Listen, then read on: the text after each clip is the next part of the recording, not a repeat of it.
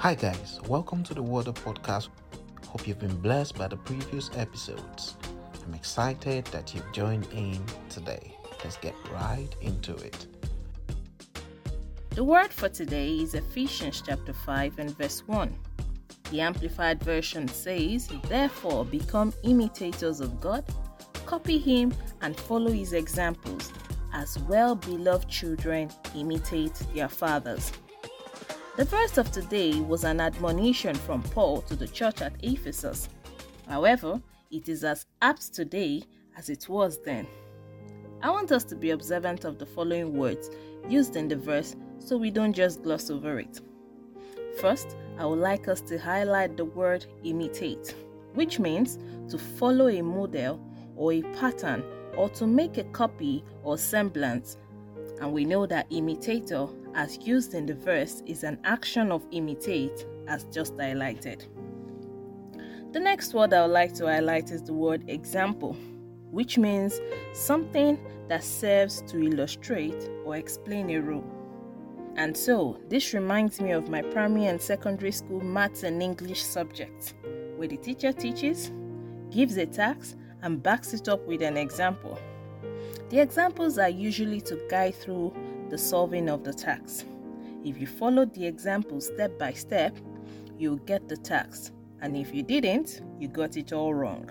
And that's why you remember the instruction the teacher always gives was use the example to solve the task.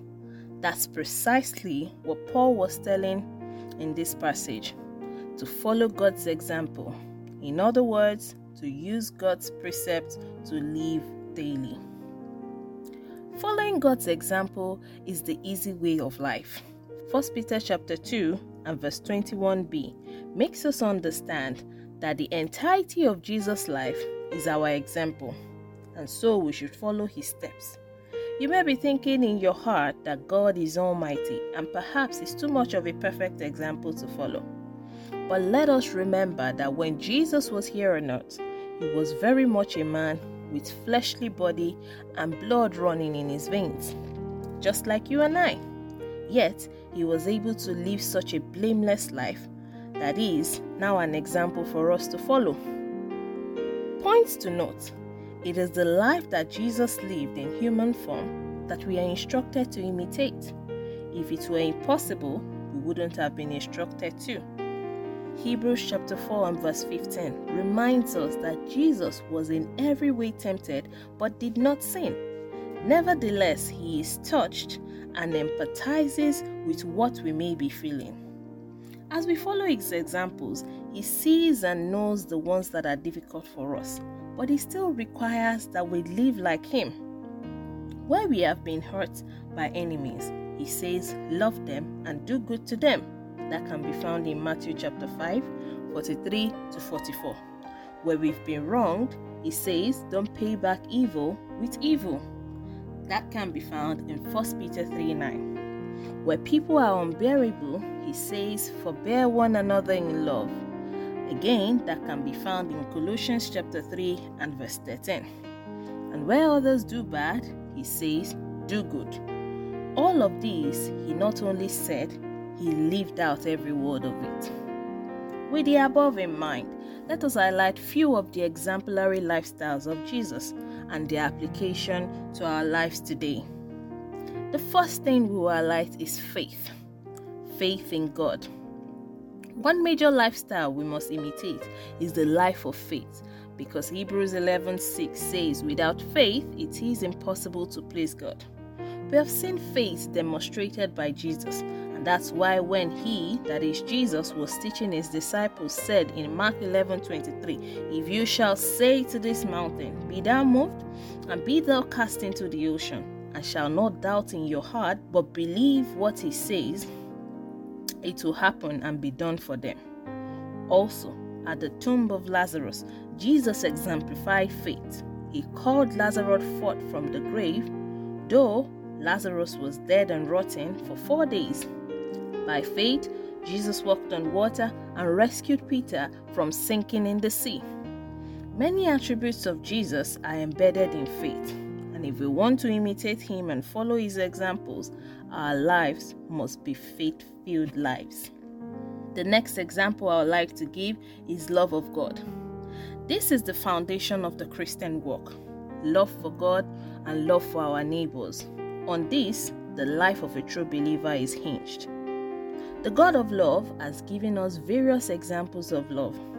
Jesus, while he was on earth, expressed the nature of love, and the Holy Spirit in this present time is showing us love.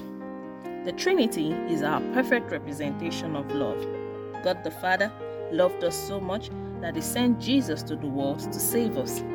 Likewise, Jesus loved us so much that he came to the world to die for our sins and reconcile us to God. And when he, that is Jesus, was leaving, he sent the Holy Spirit to comfort us and help us. Because of love as well, the Holy Spirit comforts and cares for us.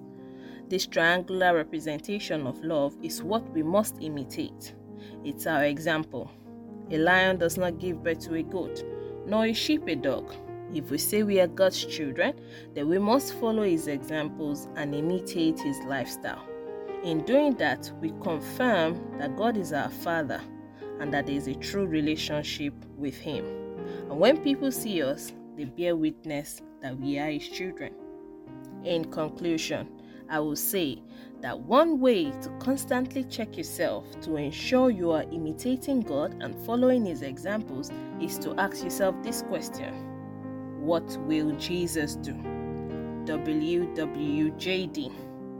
As you genuinely answer the question, you will see yourself imitating and following his examples. Let us pray. Dear Lord, we thank you for this day, and we've just come to you humbly and meekly as we know how to. And we have just one prayer tonight. We ask that in your mercy, you help us to truly imitate you and follow your examples, so we can live our lives like your genuine children, pleasing you always, every day of our lives. We thank you, Lord. In Jesus' name we've prayed. Amen. Thank you for joining us today. We hope you've been blessed. We'll see you tomorrow. God bless you. Bye-bye.